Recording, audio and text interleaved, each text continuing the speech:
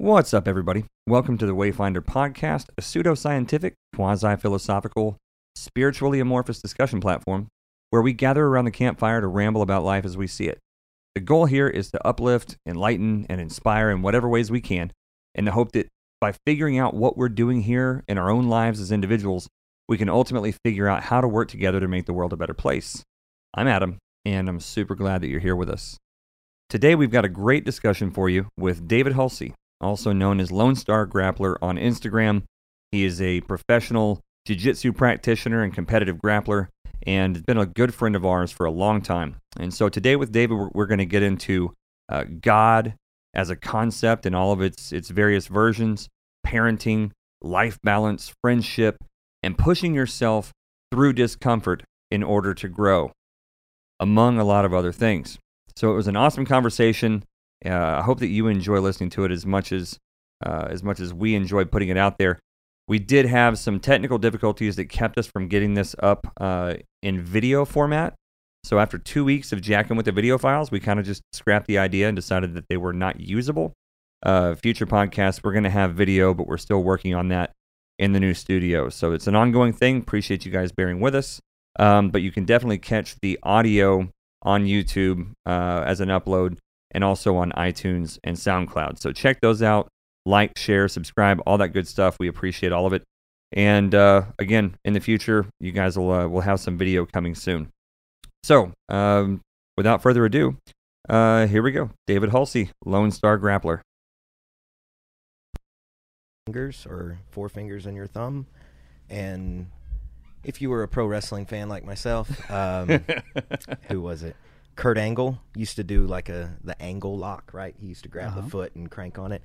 That's a toe hold. Really? It's a rather shitty toe hold because he's not controlling the knee. But, yeah, it's a toe hold. That's real. Yeah. I'll pop some ankles with that. Yeah, it's good. That's no good. As a little fella, it's good for big people, right? That makes sense. Yeah. I wouldn't want my foot broken. I'd rather just you choke me out. Well, you said, do you strangle people? And it occurred to me, I don't know if I've ever, strangled or even, wrestled hard enough to put somebody into a chokehold in my entire life. I don't know what that would be like. Yeah. I mean, you say, hard enough, but we were talking about this earlier, right? In the sense of, the intelligence of what it is to be in combat, right? Mm-hmm. And dude, I've got some students and some training partners that are, small people, women that aren't, real muscular or whatever. And the technique that lies with it, there's some struggle with it, obviously, if the person's resisting, but it's really just as simple as you can take your fingers and stick them on someone's carotids and they're going to go to sleep, right? Really? If they don't push your hands away. Blood flow's blood flow, and if I stop it to your brain, you're going to take a nap. So yeah, brain needs oxygen.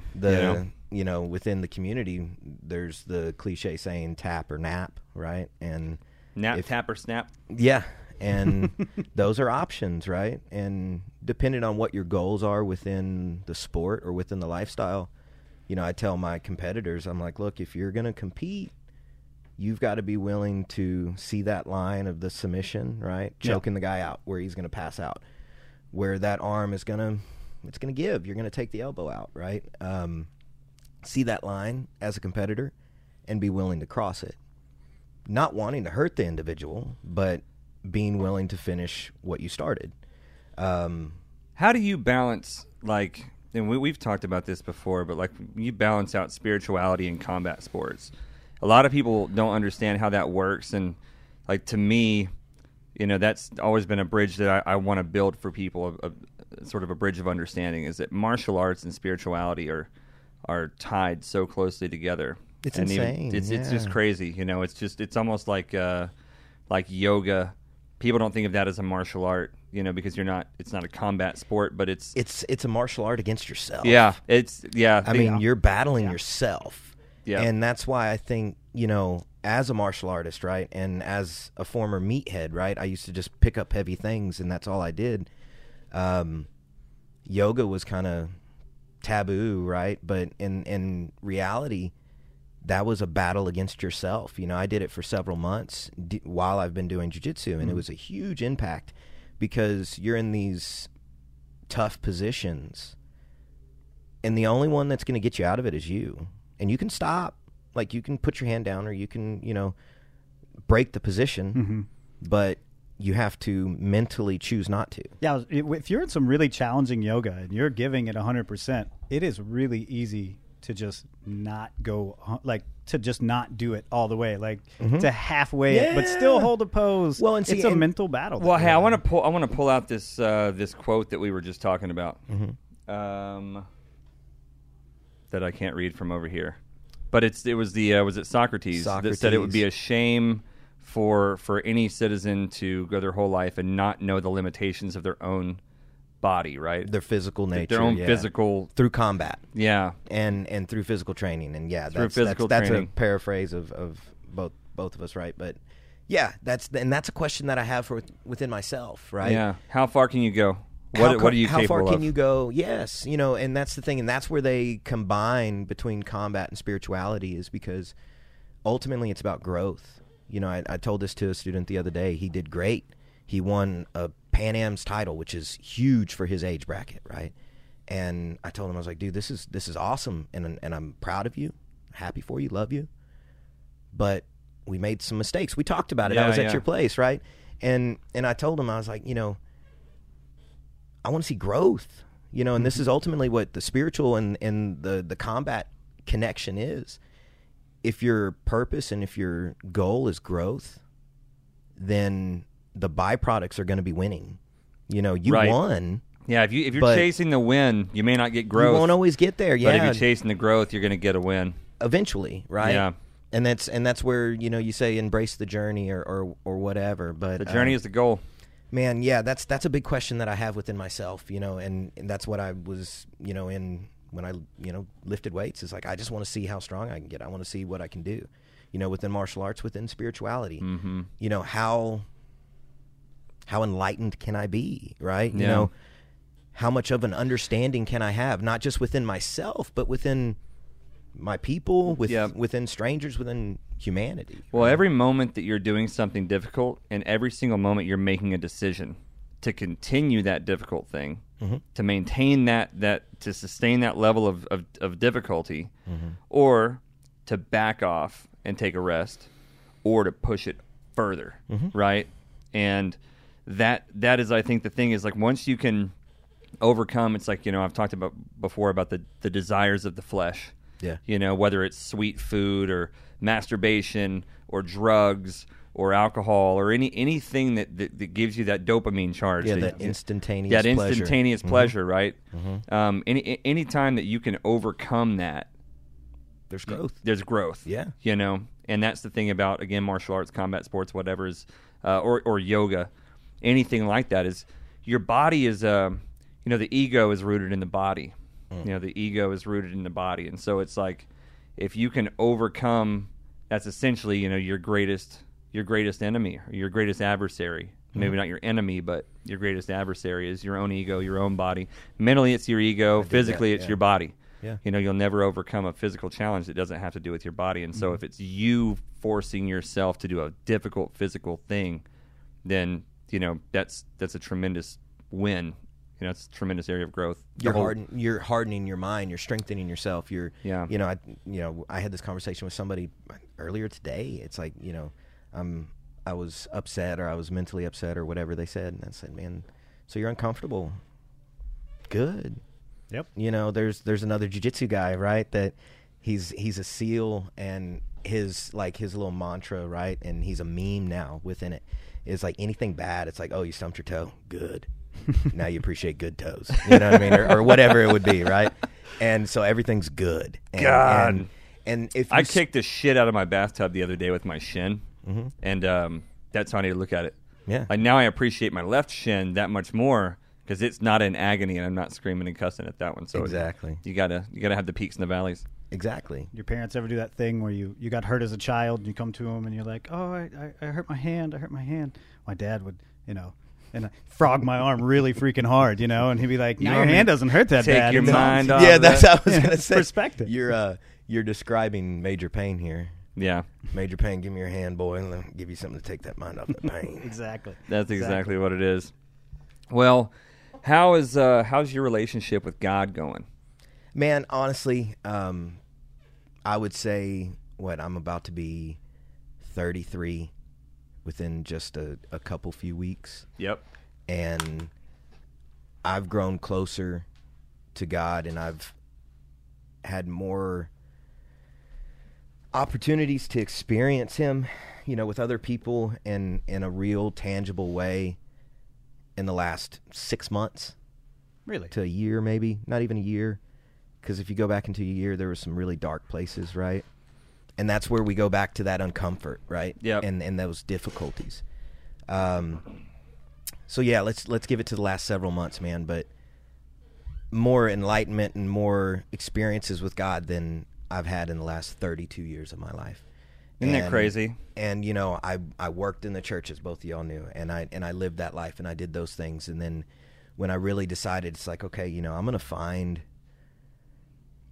God, I'm going to seek Him, but then I'm going to find my purpose, right? I'm just going to find what I'm passionate about. And I told this to... I think both of those pursuits are intertwined. Very intertwined, They're intertwined, right? And that's where, in Scriptures it talks about seek ye first the kingdom of God, and then He'll give you the desires of your heart, right? So it's like... And then Jesus said the kingdom of God is within you. Boom, Okay. Mic drop. Yeah. Right? Hey, so just for the community here, since we're speaking in a Christian context right now, because that's where we're coming from in the moment. But this podcast, this whole platform has been based on the idea that there is a greater power than all of us, that there is a creative intelligence that is behind the design of the universe, and that ultimately, at some level, that power embodies all love and all understanding. And, David and JC and I actually all grew up together. We all went to the same church. We came from the same sort of spiritual background, or at least a very similar one. It's only been in the last couple of years that I've gotten to a point where my understanding of God has become one that I can talk to a Hindu person, I can talk to a Buddhist, I can talk to a Christian, I can talk to a Catholic, I can talk to a Muslim, and we can have conversations about God, provided that they're open-minded as well. Mm-hmm.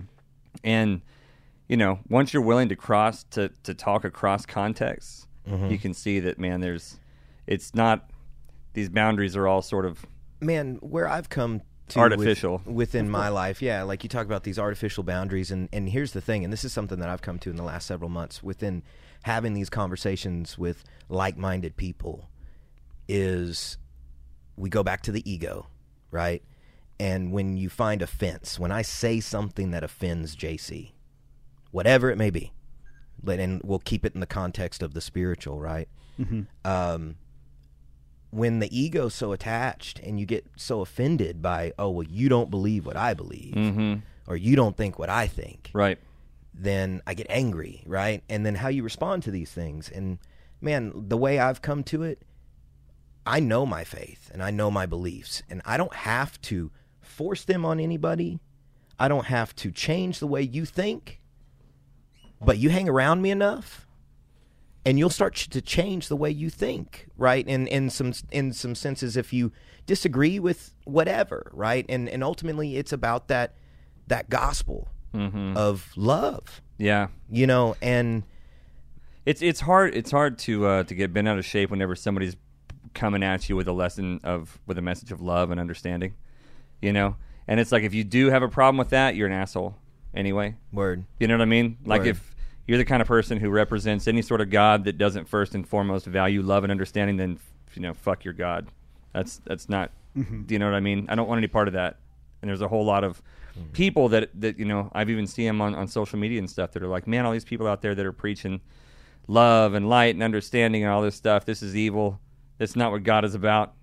You know what I mean? It's like... I find that bizarre, the pushback that you get when you talk about this cross-contamination of different religions, and then there's such a community of people that get, whoa, hold on. No. I am a devout Christian, and I do not accept any other form. And there's really an anger that comes to it. And unbridled love and understanding are not part of the fucking picture. Yeah. It's so confusing that you can claim to be a very religious person and a man of God or a woman of God, and then when you start to talk about how all of these different people and all of their different ways of achieving that same thing, that spirituality, that enlightenedness, all of a sudden there's lines drawn in the sand, and that's that ego that comes in where people go, no, that is not how this works. And That's you go, what I'm saying. Oh, And okay. why find offense in these things, right? And I simplify it down to, I say jokingly, these meathead logics, right? You Yeah, know, because you're a meathead. I'm a meathead, right? I like to pick up heavy things, and I like to twist people. I like to twist people Yeah. and tie them in knots. Another faith-based guy that I really respect, a guy named Tom DeBlast out of Jersey, right? He made a quote today, and he was talking about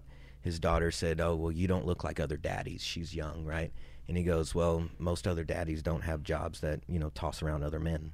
And I was like, okay, well, I get that. You know, I do that, and I chunk around steel at the yard, right? Yeah. So anyhow, so these meathead logics of, like, you know, just the general basis. And I mean, people try to make these grand things, which spirituality, martial arts, enlightenment, whatever, they're grand, right? But Yeah. there's simplicity in these things. And where Christ says, where my faith is based, is he says, don't put any God before me. Okay, cool, I get that. Now love your neighbor As as yourself. Yeah. Now let's just keep it at that, fellas. And I'm sitting here and I'm looking at that and I'm like, okay, and I've heard this my entire life. I've been brought up in it, right? The last 6 months, like I said. 'Cause your dad was a preacher. My dad was a preacher, man. I was as young as I can remember. I can remember being in the church. Yeah. Right. I can remember the traditional Southern Baptist concept, the hard pews. You know, I was told when I was very young, after my dad passed, that, you know, oh, you're going to burn in hell because you have long hair. I got piercings. I got tattoos. The tattoos you know, went over real well. all these, yeah, you know, those concepts, right? So obviously you've known, you know, and over the years I've had that resistance, but then it's like you, within these last several months, like I said, you look at it to where, okay, I'm going to break this down to the simplest form. I've got to love myself. Yeah. I've got to go back to the ego.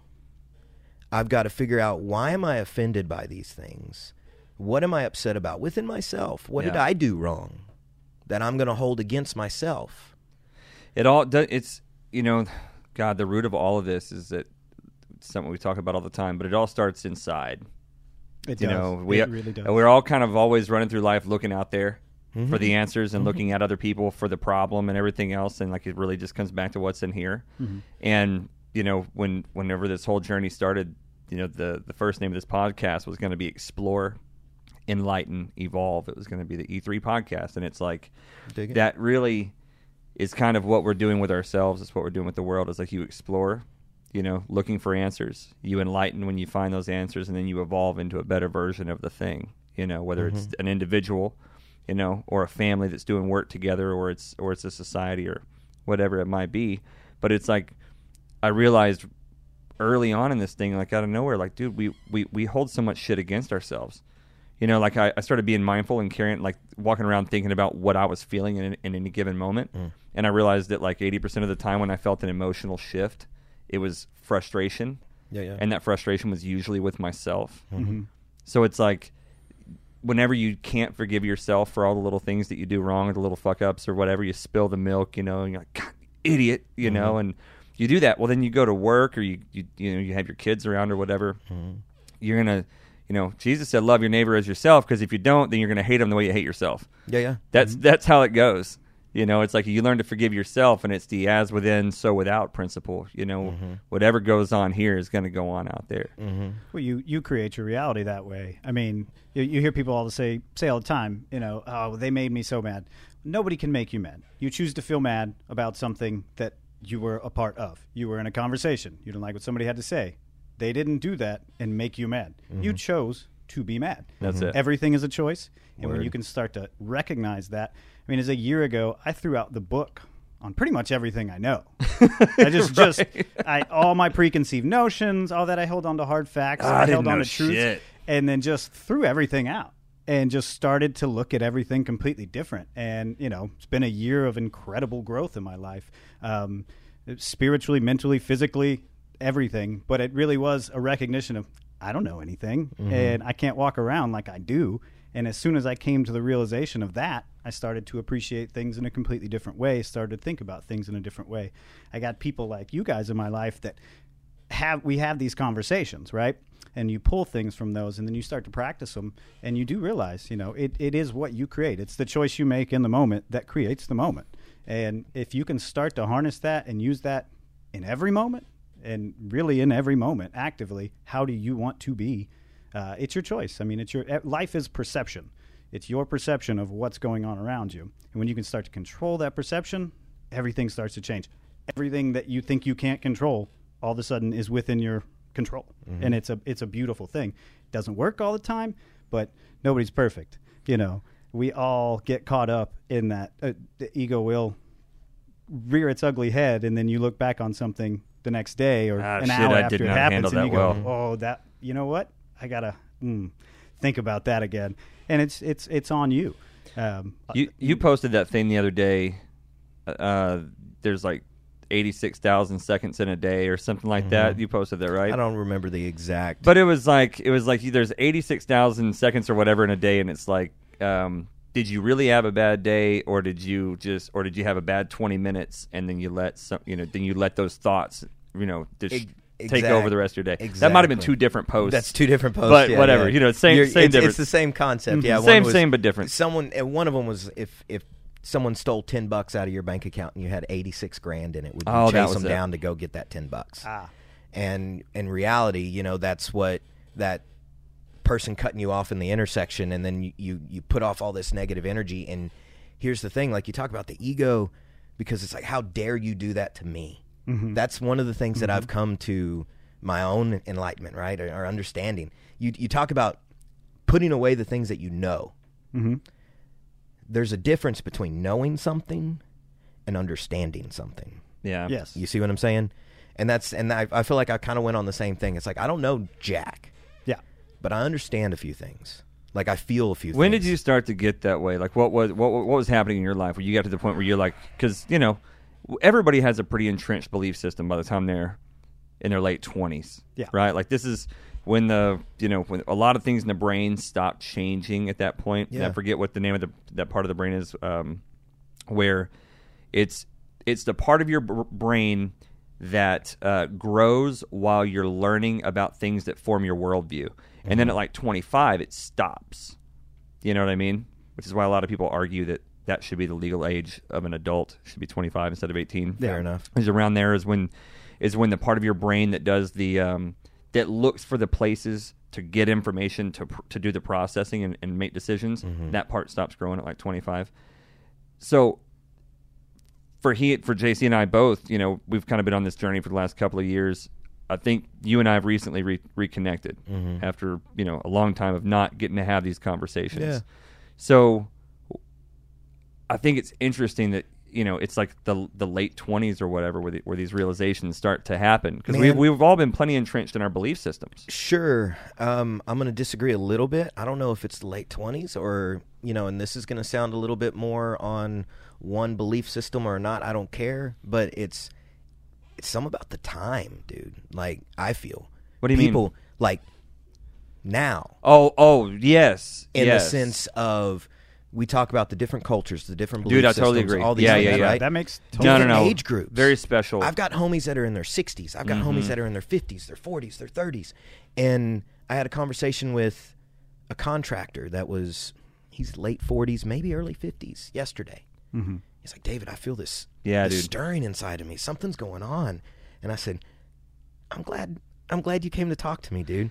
Because I'll be real. Like, I was doing my morning cardio, and I said, God, give me somebody today. Somebody that needs to hear something. And then Keith comes up to me and tells me, hey, man, I need to pray for that more. That was a good prayer to throw out there. Here's my...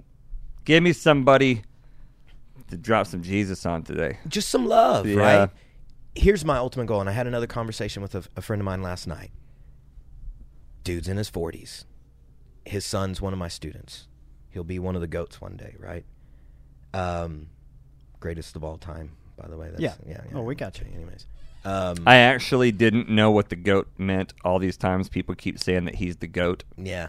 So I'll make that confession. I Oh, didn't know right. what Fair that enough. meant. So Yeah. thanks for clearing that up. Greatest of all time. See? Greatest of all time. Enlightenment. I knew it meant that Something. Yeah. that kind of thing, like awesome. Mm-hmm. Yeah. But now I know it actually is an acronym, and that's what it means. Really good. So So I usually anyways, don't ever find out what the fuck the acronyms mean till like a year later. Yeah. Everybody's already like stopped using it, and then I find out what it is. Well, and especially now at our age, right? And we all have too kids, old for this. Right? We all said we were going to keep up. When we had kids, we were Dude, like, yeah, we I'm were- never going to be like my parents. I'm not going to We dropped lose. the ball on that. Nope. There's Dad no keeping up. jokes, A1, dude. Like that's and like I've realized I have these jokes and I hear these things. I'm like, is that really like is that verbiage for today? yeah, Lit, you know, lit. I picked bet. that one up and ran with you it. know, But stuff I don't like want that. to. I don't want to make a conversation any further about that. Anyways, I'm, go I'm, on, I'm go feeling older by the moment. Just talking to about talk it. about this the enlightenment side, right? And Yes. the age base. Now that I feel like I'm and- 300 years old. Yeah, but we're not, man. It's a matter of where you're at in your life, right? Yeah. And So anyway, we're this praying this for special people time. and Yeah. looking for someone to love, right, and to do it appropriately. Man, I think that's one of the biggest keys, and this is what you're doing here, and this is what, like you said, in the last several years, what a lot of these people, no matter what the age, we've come to this point to where it's like, okay, how can I? And this is something that within our team, my jiu-jitsu team, is a saying within my coach. He says, "We rise by lifting others." Yeah. Mm-hmm. If I can elevate JC, if I can elevate Adam, however it may be, change your tire, shoulder to cry on, whatever. If I can elevate you, in turn, I'll be elevating myself because it goes back to what we were talking about, love my neighbor like myself. You see what I'm saying? Yeah, and 'cause that's where it's you're all going a to find mirror. that, and that's where you're going to find that real growth, you know? Yeah, dude. Because some of these things are uncomfortable, and it goes back to what we were talking about before, this darkness that we've experienced within our own selves, or the valleys per se, right? Sometimes elevating somebody else isn't necessarily convenient, right? It's those hard Yeah. things that it's not fun, you know, because you're dealing with some stuff, and you know what? I got stuff to do. It's It's like, easy it's to like say 2 that. p.m. on a It's easy to Saturday. say You know what I that. mean? I got stuff to do. Yeah. You know what I did one time? I fucking tell this story because it's going to be like the dumbest story to so many people. But it was like such a big turning point in my life. I watched JC's fucking stupid dog one time. And he was going on a vacation with his family. And like, I knew he had this dog. It's not like any dog. This is a horse dog. Yes. He was like 120 pounds. He was 6 months old. And he was a half Great Dane, half this other kind of dog that's big and fucking crazy. And so he was he was insane. And I knew that no one else would watch this dog for him. And if they didn't have someone to watch the dog, they couldn't take a family trip. And he needed a trip. They all needed a trip. And I was like, man, I'm gonna watch this fucking dog. I'm gonna take this dog for like 4 days or something like that. Oh, wow. It was a long time. They had just pulled out of my driveway the first time he shit the floor. Yeah. Right, and this is a giant horse turd, right, of a 120-pound dog. Like a whole roll of paper towels. Yeah, he just pulled out of the driveway, and Ashley, my girlfriend, was like, "Should we call them or make sure it's okay or whatever?" I said, "Nope." I said, "They are going on a trip, and they need to fucking if I'm gonna watch their dog, they are not gonna hear about the dog. They're not gonna think about the dog. They're just gonna go and have a good time." Dog shit my floor about 30 times in the next 4 days. He was just nervous, pissed, and shit all over. Never my lived house. in a house with carpet. And he's a puppy. He's used he to was wood. like, this grass indoor is nice. Yeah. Yeah, It's really soft. and man, he was like biting. You know, you know Thor, but he's like biting at Thor. So I've got a German Shepherd for anybody who doesn't know, who hasn't followed the page for very long. I've got a 110-pound German Shepherd named Thor, and so JC's punk ass dog is like biting Thor on the dick and like putting his head between his legs from behind him, trying to bite his nuts when he still had his nuts. And Thor was just running, looking at me, going like, "Dad, what do I do?" Yeah. Like he knew he couldn't hurt him. Yeah. And he didn't sleep for like 4 days. The dog wouldn't leave him alone. Anyway, this was such a challenging experience for me. But by the end of it, I realized this is the first time I've ever really put myself out for a friend. There you go. And then I had this massive, like hurricane of realization going, you're not a very good friend. You know what I mean? And it was like this it's like when you stand in a bathroom and there's a mirror on both sides. You get this reverberating infinite mirror effect. And I was like, God, I'm not a very good friend. But man, I did this nice thing for my friend because I wanted to be a good friend, and that's kind of cool, right? Yeah. You know, and it's like it became a whole thing. But all to the point that like maybe some people are slow learners like me. And maybe it takes them 32 years to like realize like, hey, here there are some things that good friends do. Mm-hmm. And by being a good friend, it's super freaking rewarding because you're doing something. Like it made me happy to be able to, for their family to be able to take a trip because no one watches Crazy Fucking Dog. Like, it made me feel really good. And that's the thing. It's like you love your neighbor as yourself. Treat your friends, you know, like your family. Treat your family like yourself. To add to that, man, this is the way because I try to be a good friend, right? You know, I do my best. And, you're all right. To whoever it is and whatever standard of that friendship, I try to be the best friend that I can.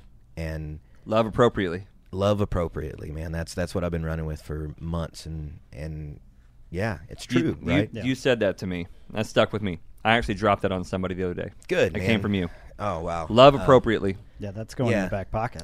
Yeah. That's good. Run with that, folks, because, I mean, it's one of those things like the appropriate love within brothers, within friends, right? If I see JC struggling in an area or not performing at his best, right? Some of those relationships may be like, hey, buddy, you know, like, pick it up, dude. Like, check yourself, you know? And then within the jiu-jitsu world, the great thing is I get to maybe in, like, combat jiu-jitsu is a thing, right? This is a real thing. I get to slap you. Yeah. Right? Tough love. So tough love, violent love, which, again, is some Christ love, some dirty love. Let me ask you, while you're here and on this subject, and throw a hypothetical, how do you approach situations? Because there's going to be people that are listening to this, going to try to utilize this. We deal with this in our own life. How do you, when you're trying to build somebody up and that person is prideful, says, leave me alone, I don't need your help, they give you that pushback. What is your advice for somebody who's trying to do what we're talking about here, who knows this person needs help, who knows they're their friend, who they can provide something for them, but you know there's just so many people out there who are too prideful. You know, you're trying to build something, you're trying to do something to better that person, trying to give them tough love or even, you know, appropriate amounts of what they need at that time, and you get that pushback. I don't need your help, man. I get you. I've got some of those, right? We all do. You can't really do anything for them. They don't want to be helped, right? And that's what it comes down to. One, you can't help anybody that doesn't want to be helped. And I'll be real, guys. Like, you're going to hear a lot of things because this is the way I was raised, right? And some of these things are going to sound cliche, or some of them, you know, and it's just straight scripture, right? And it's what I've applied my life off of, you know. And don't grow weary in doing good. You know what I mean? Like, you know that you got to love this dude. Because, like you said, nobody else is going to watch this dog. This dog shits everywhere. Yeah. No one wants to watch that dog. I probably wouldn't watch that dog. My house is way too small. 30 shits in a week, that's like my whole house. I didn't leave him there all fucking weekend. Well, still, there's like residue, right? So, you know. Next episode, we're going to teach David how to use carpet cleaner when a dog shits the floor. Dude, you talk about that. I had to, when I moved back into my place, you know, there was a situation similar to that, and I just gutted the whole house. I ripped all the carpet, pulled all the tile, and I was like, just replace it all. I can't do this. And I'd be willing to do bare concrete. But go back. You can't, you know, get tired of doing it, man. You know what I mean? It's one of those things, and if you do, or if you get frustrated with it, or you're like, man, I've been doing this. Yeah. You know, I've been here. I've been saying this to you for however long, and I'm preaching to myself in this, right? Because I get like this with some people. Again, obedience is greater than sacrifice. Don't do it as a sacrifice. Do it because it's right. Yep. And be there for your homies because it's right. Yeah. And love them appropriately.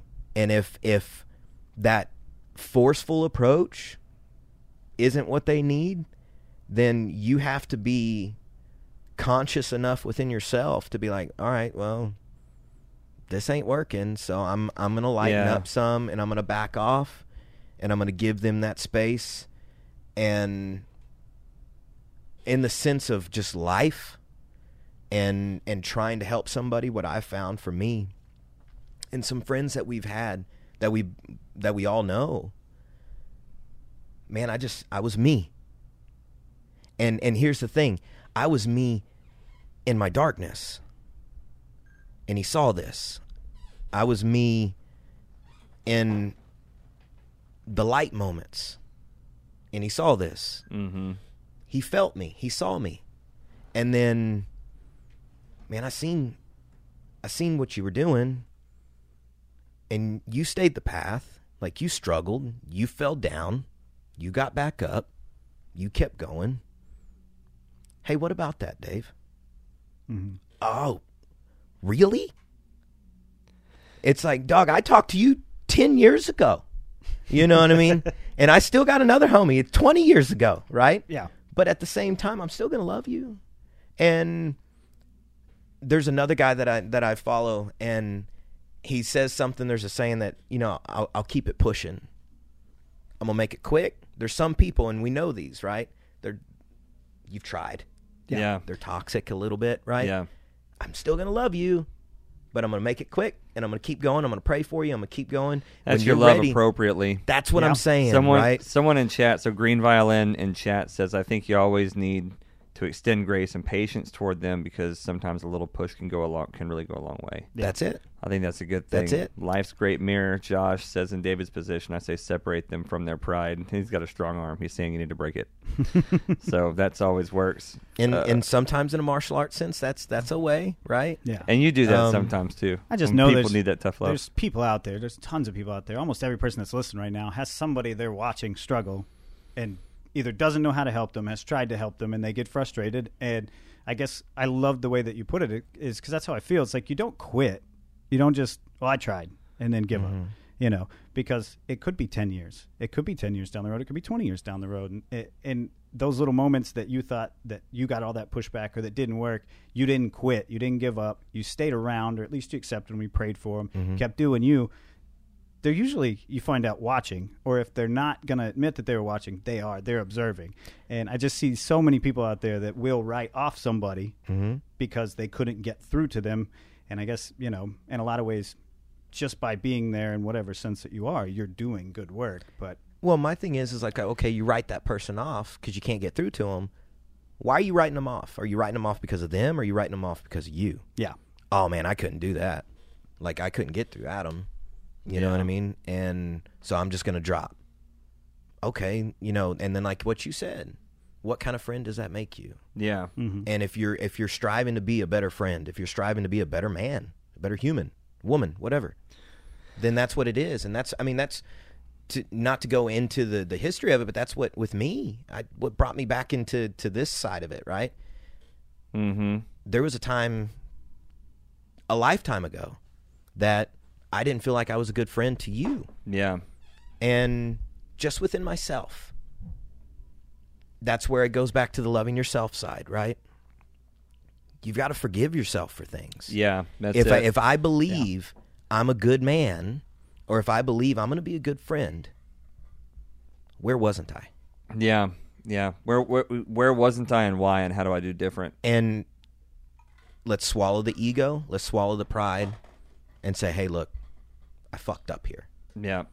And this is something like which to go back on, like why you don't grow weary or grow tired and doing that good, right? Mm-hmm. I break my life down to like 3, maybe 4 lives now in the 32, 33 years I've been right. here. One of the enlightened moments within my second life, right, was the right thing isn't always necessarily the right thing, in the sense of you would maybe have a moral or even a legal right to do something. Okay. But for the greater good, for the love of that individual, it's not the right thing to do to them. It's not the right thing to go about, right? And so some people would say, hey, I've tried to get through to this person. The right thing is just, I'm done. Don't waste your time. Yeah. But the right thing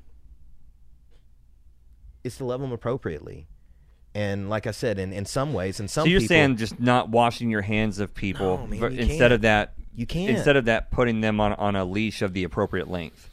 You know, whether that length is 6 feet or 50 miles, right? Because we've had some people that we grew up with that, you know, like you just want to keep loving them and trying to extend as much as you can to them, but at a point, people are going to do what they're going to do. It's a toxicity. It's a thing, and like you say, it's not that you ever cut that cord and completely write someone off, or that you even want to even think about it that way, which is a good point that I never really thought of in those terms.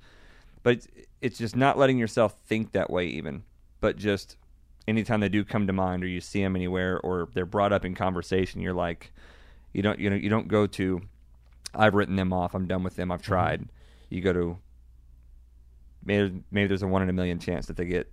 I wish them well. I wish them well. You know, if I could be a part of that 1 in a million chance, then great. But it's going to be done at an appropriate. Here's the thing, distance. man. I'm gonna, and this ties into this, and this is one of those struggles that my family has dealt with.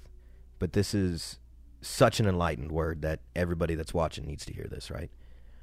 My 13-year-old nephew is on the spectrum of autism, and he was just diagnosed with leukemia, right? So family's going through that. He's in the process of his healing right now, right?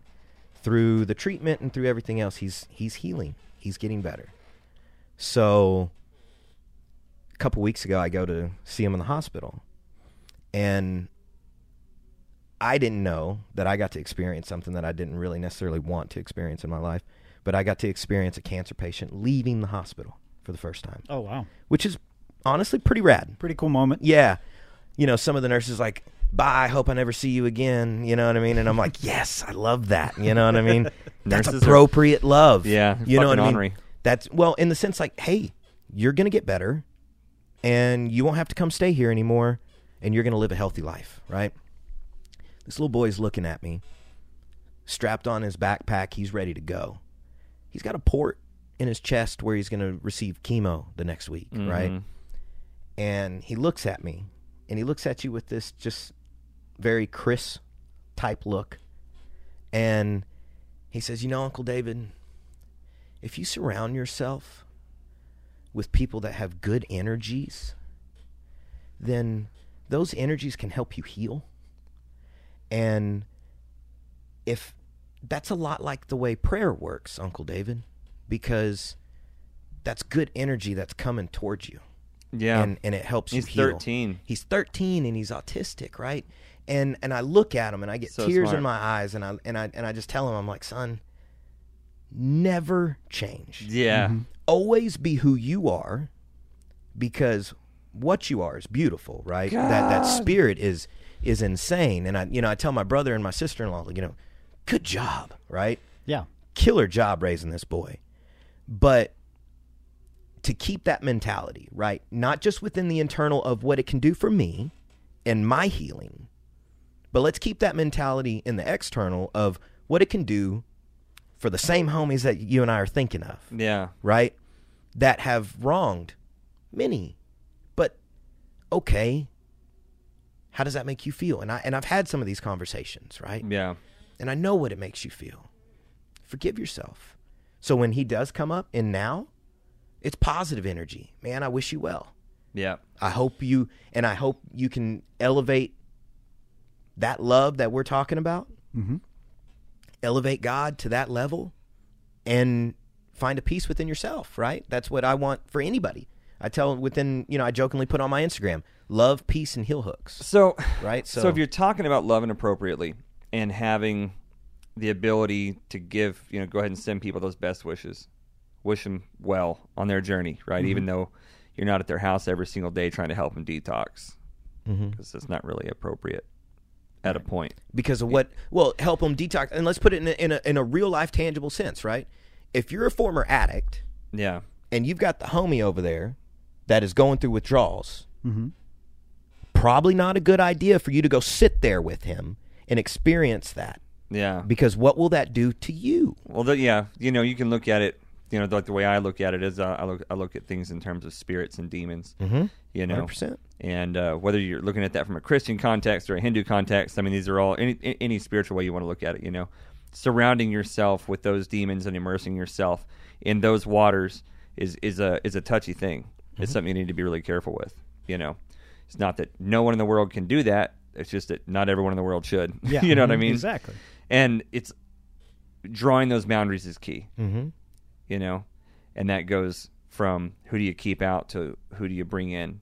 We've reconnected in the last couple of years between us. Mm-hmm. The guys that I grew up with that were probably the best guys I grew up with ethically and that I connected with the most and in every other way was always you guys.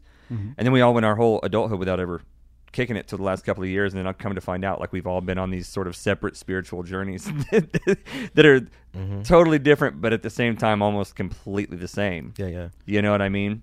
And you start surrounding yourself with people like that, with, again, like a nephew, it's like positive people, positive energies, positive vibrations, positive spirits, whatever, however you want to look at it. No, I get it. And it's, sometimes you say all those words in a succession and it just clicks with people and they go, oh shit, it really is the same thing. Yes. It's really just different words you put on it, whether you want to. It's different language. It's just a different language. Here's the thing. Like, I've got homies that speak different languages, right? And then when they're around their family, Francisco Canales is a good example. And that's another dude that we all know that has come back and is in a great place in his life, right? Yeah. But I remember the first time, and he's the dude that taught me how to throw a right hand, right? Mm-hmm. And the first time I go over his house and I'm hitting the bag with him, I see him go over and talk to his mom, and I was like, oh, his mom looks nice. I want to go say hi. I'm like, hi, Miss Canales. And he looks at me. He's like, hey, bro, don't talk to my mom. She don't speak English. And I'm like, I didn't know. And he goes, what do you mean you didn't know? My last name's Canales. My family's from Mexico. And I go, dude, you don't even have an accent. I didn't know you spoke Spanish. I'm sorry. And it's one of those things like the words. It's a word. Yeah. But these words, and that goes back to other concepts of life of, what do you say? Yeah. What are you thinking? What are you saying? Yeah. Because these words have power. Yeah. Because they have the ultimate meaning what's behind them. So you surround yourself with people with positive words. Positive spirits lead to positive thoughts, lead to positive words, positive actions. And then positive habits. Habits, positive results. What is it? Positive character. Aristotle said that we are what we repeatedly do. Excellence, therefore, is not an act but a habit. It's one of my favorite quotes ever. Wow, I like that. Excellence is not an act, but a habit. We are what we repeatedly do. Mm-hmm. Right? That's what we are. Yep. We're not what we do once. We are the sum of our habits and our rituals and our values and all that. Right? We are what we repeatedly do. Excellence, therefore, is not an act, but a habit. You live in a state of excellence, or you don't. Mm-hmm. Right? Yeah. But again, it goes back to what we were saying at the very beginning of this whole discussion is that every moment that you're doing something challenging, or even if you're not, you're making a decision. Mm-hmm. And every single moment you make a decision, and it's for love or for fear, and you're guided, by that comfort in the immediate moment or for the desire for long-term gratification. And it's that delayment of gratification that makes the difference between someone who is happy in the long term and somebody who lives moment to moment and just jumps from one momentary decision to another. And what I've seen is that, like, surrounding myself with you guys in my life, having the amazing men in my life that I do, we're willing to deal with the tough times moment to moment, day to day, week to week, or whatever, with the eventual goal in mind of doing the right thing and building the life for ourselves, for our family, and ultimately a world that we want to live in and that we want to pass on to our kids. Well, and that's a different way of thinking, I think, and it's a way of thinking that, it's like a sense you said, of maturity that you come to, right? But it's like you said earlier, that I want to kind of come back to is that I think we live in a really freaking special time. Mm-hmm. I really do believe that. I'm glad that you said that. I wasn't going that direction, but I 100%. Truth is truth. That's right? just it. Yeah, it is. And I was at Waffle House the other day having a freaking breakfast, dude. And the lady that worked there was sitting behind the counter, and I don't know what she was saying, but all I heard was, man, I would not want to raise a kid in this world. It is a messed up place. That's what she said. And that's all I heard. And I was like, man, what a really terrible thing to say, you know? And I looked up at her and I said that out loud. I said, wow, and I said it real sweet. You know, I put on as much not confrontational. Yeah, I was just like, man, as much honey and not much honey as I could, you know. I was like, man, what a really terrible thing to say. And she looked at me all confused. She goes, well, what? Like, I mean, just think about how bad it is. Everybody hates each other. Everybody's killing each other. Everybody's racist. Everybody's sexist. Everything is horrible for everybody. And I spent just, you know, a couple of minutes talking to her. I was like, you know, it's a beautiful time to be alive. It's a beautiful time to be alive. You know what I mean? We have entire communities of human beings that are getting together on shows like this, talking about how to make the world a better place. We've got hundreds or thousands of people that are going to see this, that are even interested in watching people talk about ways to spread love and understanding and positivity and make the world a better place. There are no conferences, there aren't hundreds of podcasts out there dedicated to ruining the world. You know, this world may at the very top in some elite circles be, you know, directed or guided by some really evil people who are really greedy and whatever else. But when you look at all the podcasts out there, how many of them are about ruining the earth and making everybody hate each other? Well, they're not. They're, you know, we've got thousands of podcasts geared toward positivity. Yeah. You know, and none that are just blatantly the opposite. So this lady ended up tearing up in Waffle House, and she was like, wow, it's whatever. I was probably better at explaining it at that moment. But, you know, she was really, I guess, happy or affected or impacted by that, right? So I go back like 3 or 4 weeks later with Ashley, not thinking about it. And anyway, she just walked up and she told Ashley, she goes, you know, he came in here one day and she goes, I was saying something about how bad the world was, and he completely changed. Same lady. Same lady. Wow. She said my whole outlook changed. And, you know, she was in her late 40s, early 50s. She's a grandma. And she was like there at the table, and she said that in front of Ashley, and she was like, you know, and I said, I'm glad I was able to, you know, to get your day or change the course of your day. She goes, oh, you changed the course of my life. And all it took was, in that moment, I felt like there was that electromagnetic sort of, that attraction, that lady, what she was saying, I felt the need to show her some love, to show grace, to show her that the world is not, you know, it's not this thing that you obviously think it is. Because I mean, that's not a fun place to live. No. Yeah, you know, when you create your reality. Look, guys, look at this room. This is about a 15 by 15 foot room, and yet this room makes up 100% of what I can see about the known universe. Right now, this is the only thing I can see in the whole universe, is this one little spot. The other 99.99999% of the universe is in my mind right now. And if I think that there are people outside this door in the street trying to kill each other and trying to kill me, and they're making everything terrible, that's what's going on in my brain. So 99.99999% of my universe is shitty all the time, if that's how I think. So if you see a Waffle House lady of your own, it's like always be on the lookout for that kind of, you know, opportunity well, to that's show what some we were talking grace. about earlier is like, you know, and you know, showing that person grace is seeking that, asking for that, looking for it, right? If you know, out of sight, out of mind, almost, I guess, you know, in the sense that if you're not paying attention for those things. But to go back to what you're saying, and it's going to tie into what you both were just saying. No, there's not these things that are going out there to, you know, just straight up trying to ruin the world per se, but it's a matter of distraction, right? Yeah. And if you don't make these choices, like what you were just saying, right? To say, you know what that lady said was a little jacked up, but I'm going to show her some grace, and I'm going to talk to her decently. I'm going to show her some love, and I'm going to try to enlighten her, however you want to call it, right? Yeah. And all you did was talk to her.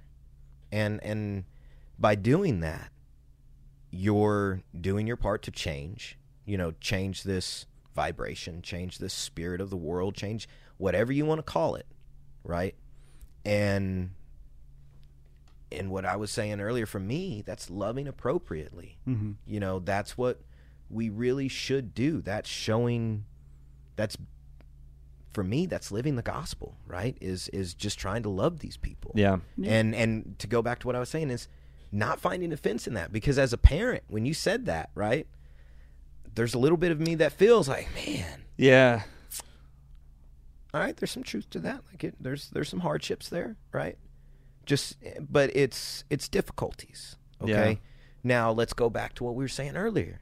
These difficulties, these hardships that we deal with, there's so much more opportunity for The growth. Yeah, the reward is far greater when overcoming Yes. a challenge versus being, you know. especially with being a parent, Yeah. right? That's what I'm saying, right? You know, with some of these opportunities. So Well, you talk about change, you talk about choice, you talk about distractions.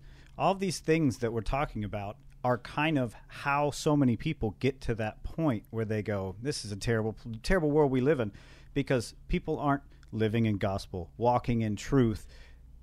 People are distracting themselves moment to moment and how they can make themselves feel good. I lived my life that way for a long time. I don't feel good in this moment. I'm uncomfortable. What distraction? And we live in a world where there's tons of them. Oh, yeah. So now I get to just distract myself. boom. Bingo, Distraction. bango. Yeah. Distraction. Distraction right there. Distraction. All you can literally exist. Just a in this daisy world. chain distractions. Yep. You're just going swinging from like fucking Spider-Man between Manhattan one skyscrapers. YouTube video that changes your mindset into any sort of little dopamine response in there on every. It could be a sugary treat. It could be a star. I'm just saying the right now we live in a place where there is so many ways to not live in the moment and stay in the crappy moments and sit in the bad emotions and deal with those and process to come to a place where when somebody says something like that, you can reach out and go, I feel like I can help this person. You have to practice with what we're talking about in feeling the negative emotions, understanding all of them, because so many people are walking around, and I know this from personal experience, just jumping from one how can I make myself feel good moment to the next, and ignoring so many things that holistically you have to have. The sweet and the sour. I mean, if you ate sweet all the time, eventually it doesn't taste good anymore. You know, I mean, you have to have sour. You have to have balance in your life of both things, and it's just too easy for people nowadays to ignore the harder parts of life. And you find people that just walk around with the mentality that right now the world is what we see in a great place where we get to live the life that we're living, and never thought we'd be sitting in a room having these conversations with people that really want to talk about being better. It's because we've worked to achieve a level of understanding of how the world works. And I don't know, there's just too many people that don't take the time because of the distractions. Yeah, it's just way too easy. That's to what it comes down to, man. If you're not going to achieve a goal, whatever it is, spiritually, physically, whatever, it's a matter of the distractions. Yeah. I have people tell me all the time, oh, well, you know, when it comes down to training, I don't have time. That's not true. You have time, but you also have priorities. Yeah. So what are your priorities, and or what are your distractions? What are you putting in front of this? Or what is keeping you from achieving these goals? Some people, on just this sense of understanding of the world's not this terrible place, is the distractions that they allow to take hold. And it, you know, not to go down that rabbit hole, but it's, you know, media and all these things that the news and everything else that you look at, it's a lot of negative shit. Yeah. Right? So those are a lot of negative distractions. But even within the positive, right? Even within the flow, you can get distracted. So that's where it goes back to a choice. It's that knowing, it's that faith that you have, that you're putting to work, and it's a choice. Every moment, every opportunity, like what I forgot it already, but what you said was really good earlier. You know, making a choice to make that moment the moment or whatever. I've been saying that often for the last several months. Like, today is the day. The day for what? The day to love. The day to encourage JC. The day to help that person that I don't even know. It's that day. Because that person needs that day, right? But it's a choice. And it's based off of these distractions. And what's viewing me right now is probably our number one distraction. It's probably mine, is my phone. Your phone. Right? Everybody. It's what you hold in your hand, right? That's probably 9 out of 10 people that are, watching this right now, that's their number one distraction. And it's a matter of having the discipline. Going back to what you were saying, Adam, excellence is not... It's not an act, it's a habit. It's not an act, it's a habit. Yeah. In my world, within jiu-jitsu, we say drillers make killers. Yeah. Right? There you go. At the highest level, it's not the guys that just go in there and roll, right, and just grapple, to grapple. Yeah. The guys that are at the peak are dudes that have done that one move thousands upon thousands of times. And then they take that one move and they chain it to another, and it's chained to another, and it's chained to another. And then they have this flow, and they'll drill over and over and over again. Because that excellence, man, that guy got super lucky and landed that heel hook or whatever. No, man, he's drilled that for hours. Mm-hmm. And then now when he rolls out of bed and he falls, he hits the ground a certain way because he's setting up that entry. He doesn't, it's mechanical, right? But and it's a so it goes everywhere else in your life. Everywhere. Yes. But it's a choice. That's what I'm saying. And for me, going back to my faith, this is something that an understanding that I never really heard the story 1,000 times growing up. But I never really understood it. Peter's walking on water and sinks. You look kind of like Jesus in my mind sometimes. Maybe skin's a little light, probably. Got a nice, glorious beard. Homie's making eye contact with Christ, and he gets distracted, and he sinks. In the moment. All right. Dude, you're fucking walking on water, bro. Mm-hmm. And you got distracted. I don't know. Maybe I'm just judging from the outside. I think I'd live in the moment, right? And I don't want to feel like I'd get distracted in that moment. Mm-hmm. Maybe in the comfortable moments, right? You get distracted. But that's the thing, is you have to make that choice. Every moment that you can, you have to be conscious. Every moment that you can to make that choice to try to be the best that you can, like we were saying, the best friend that you can, the best person, whatever. Mm-hmm.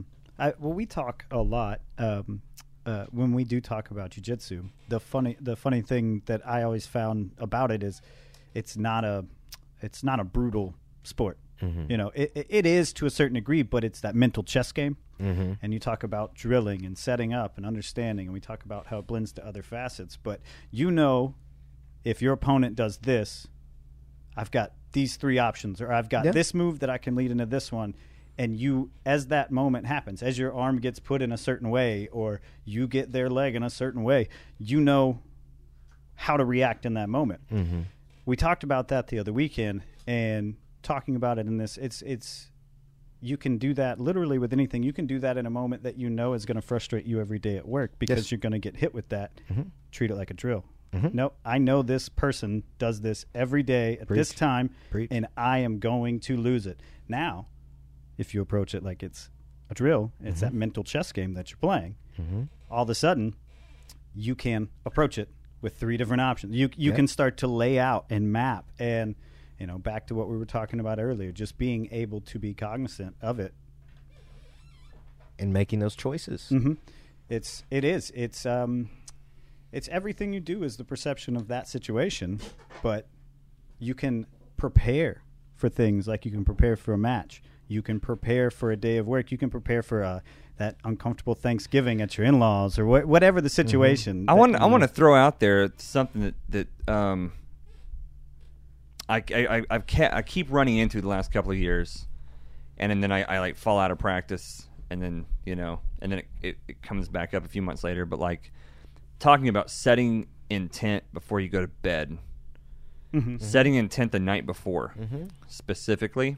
Just making that a ritual that you've got. So I've been digging back into my rituals here lately, and pulling out the ones that have really worked for me over the last couple of years. You know, you go through good phases for like 3 months where you're just fucking kicking ass all the time. Yeah. You know, and then like 4 or 5 months later, you're like, man, things have gotten kind of shitty. What's going on? And like, you forget. You broke that discipline. You broke that discipline. You just let it fizzle out. Mm-hmm. I feel like this time I've turned a corner, though. I've never felt like this. I've been to the gym for 8 days straight now, I think. But either going to the gym or running, which is actually probably the first time I've done that in 10 years. And now, even this morning at the gym, it wasn't even hard to get up and go. And B, when I got there, I thought, holy shit. I was so sore I didn't even know what I could do. I was like, my whole body's so sore. But I went, oh, maybe tomorrow I'll take a rest day and just not go to the gym. That's totally fine. It'll be like 9 days straight, whatever. And then I got anxiety.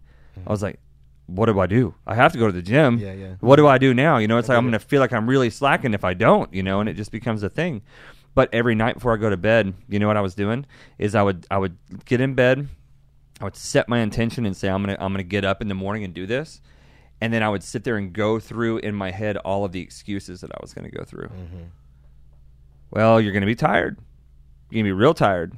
Your body's going to be sore. What are you going to say then? You know? And it was like I went through this whole thing and I said, okay, what I did was I realized I've never wanted to show up late for work because I don't want to get fired. You know what I mean? So I just set this sort of forecast in my mind that I want to have this job.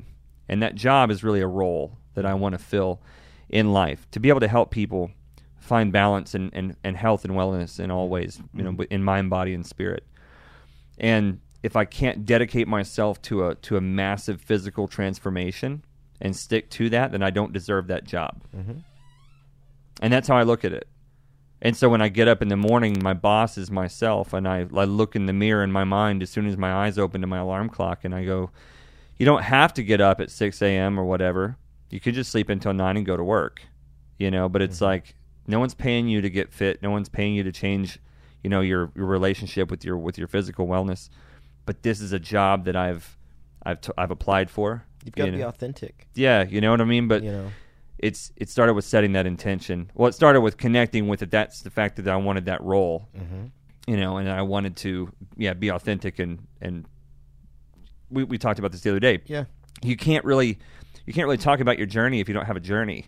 You know, I can talk about David's journey. I could talk about JC's journey, but like, who the hell who wants to hear that? Yeah.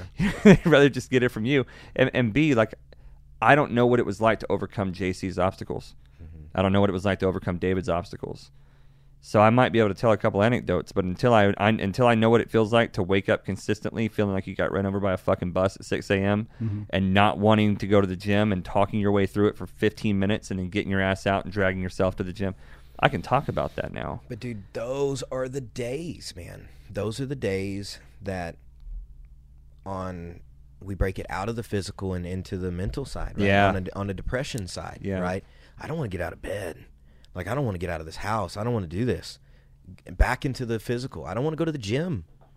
I don't want to get on those mats. Man, I've got world champions, killers that come in there. Man, those guys want to hurt me. Yeah. They don't, right? We love each other, but it's one of those things like, man, like, this is tough. But in those moments, It goes from physical to mental. is when, well, it goes physical to mental. And like you said, or we were talking about, you have to keep that discipline, but that's when the growth happens. Yeah. Yep. I was telling my guys this week, you know, I saw all of them just hurting, right? Me included, right? And I could just tell some of them were sucking wind when they're not really sucking wind. And it's like, look, guys, I know this sucks, but just embrace this. You know, when you're on day 8, you say, okay, well, I'm not going to go to the gym tomorrow, and you start getting anxiety.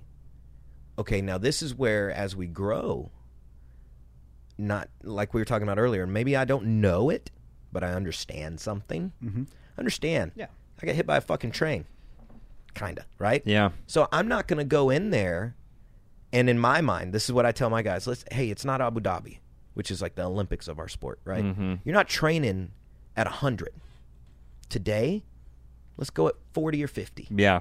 You know, active recovery, yoga, Yeah. swimming, whatever. You know, go in there and get some movement, and then you'll kind of appease that anxiety a little bit that you feel, and then you'll still be able to make progress. I can't speak too much to the physicality part of this conversation, but you hit on it, and I want to put a spotlight on it, and you just put a great bow on it, is you felt anxiety, right? Yeah.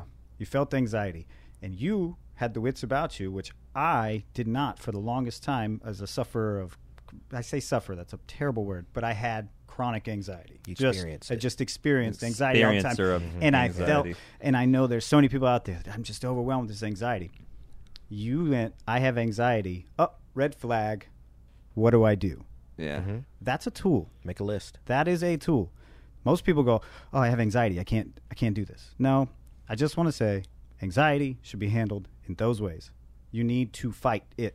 Yeah. Anxiety is a warning of something that you know is not right. Yeah, or is not good. It's like anything else. You have a relationship with it. You have a relationship with your embrace it. anxiety. You embrace it, and Yeah. then you understand, how does that fuel me? I did that with my ADD.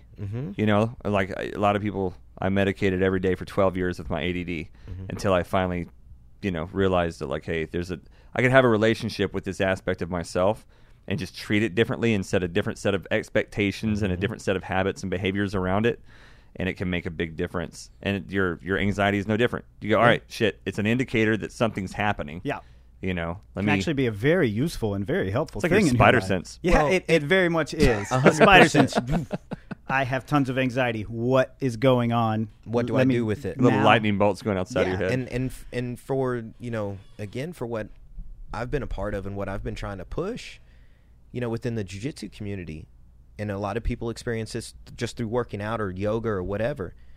But for me, jiu-jitsu was one of those biggest proponents to kind of contain that anxiety and give me an outlet for that anxiety, right? And I'm a very small story in that regard, because there's people, veterans or victims of, PTSD of any standard that have, and I'm blessed to be able to be a part of those journeys. Yeah. To try to be like, hey, look, I get it. And I'm talking about jiu-jitsu specific, right? I get it. Like, life sucks right now. You know what I mean? You feel like the little emoji where the head's going to explode, right? Yeah. That's where you're at. Let's embrace this. You're fine. You're okay. I'm here. I try to be as helpful as I can in that regard, because I talk to myself like this, right? Last night, I had this military combatives instructor, whatever. He's 240 pounds. He's a sweetheart, but he's a terrifying human being when you see him, right? And we're rolling, and he's just crushing me right on top. And I'm like, okay, he can't break any of my limbs. He can't choke me right now. But this sucks. There's a level of anxiety there, right? Yeah. You just deal with it. And then you're like, okay, like what you were saying, Adam, how do I get out of this? How do I find my way out of this? And then you start setting the plan. Within jiu-jitsu, you find the underhook. You start to hip escape. You start to get your knees inside. Tell my guys knees and elbows. Start building frames, right? Well, if you can start applying these in the physical, then in turn, you start to be able to apply them in the mental and then in the spiritual, to where, okay, and on the biggest side of it for the anxiety within jiu-jitsu is like, okay, you've got anxiety about your spouse or your job or your kids or whatever. Come to me for an hour and a half, and I'm going to get you doing all these funky physical movements that you're going to have to focus on, otherwise you're not going to do them. And then we kind of use that ego that we were talking about earlier, because you want to succeed, you want to do well. And even though we tell you in jiu-jitsu, leave it at the door, because that's a whole nother side of it, but, I'm going to get you doing something. I'm going to get you distracted, right, from this negative with a positive distraction. And then when you've got this 250-pound, combatives instructor that's trying to crush you, I can stay calm, and I can recover, and I can find my route to success. Dude, I want to say something, and I wonder if it's irrelevant, if it's the same thing. But, like, you say that you're distracting people, but there's something about physical, is that it's defending against a physical threat, and not even in combat, but even like when I go hiking and go up in the woods, it's that that momentary consideration of the existential, of the things that matter most to your being alive, to your wealth, to your survival. You know what I mean? And honestly, even if you have drama going on with your baby mama, it's still not as really truly important or potentially problematic as your own survival. As blood flow to your brain at the moment. Right, exactly. So it's like, pretty much, I mean, your body's always going to take its own survival into the most account. You know what I mean? And then you start compartmentalizing. So in a way, you start ranking things. And the reason why I think that that's important to say is because with martial arts, with yoga, with any of that stuff, you're not really distracting yourself so much as removing the distractions by drawing your focus to the most primal, important thing that exists. Beautifully put. Well put. You know what I mean? Yeah.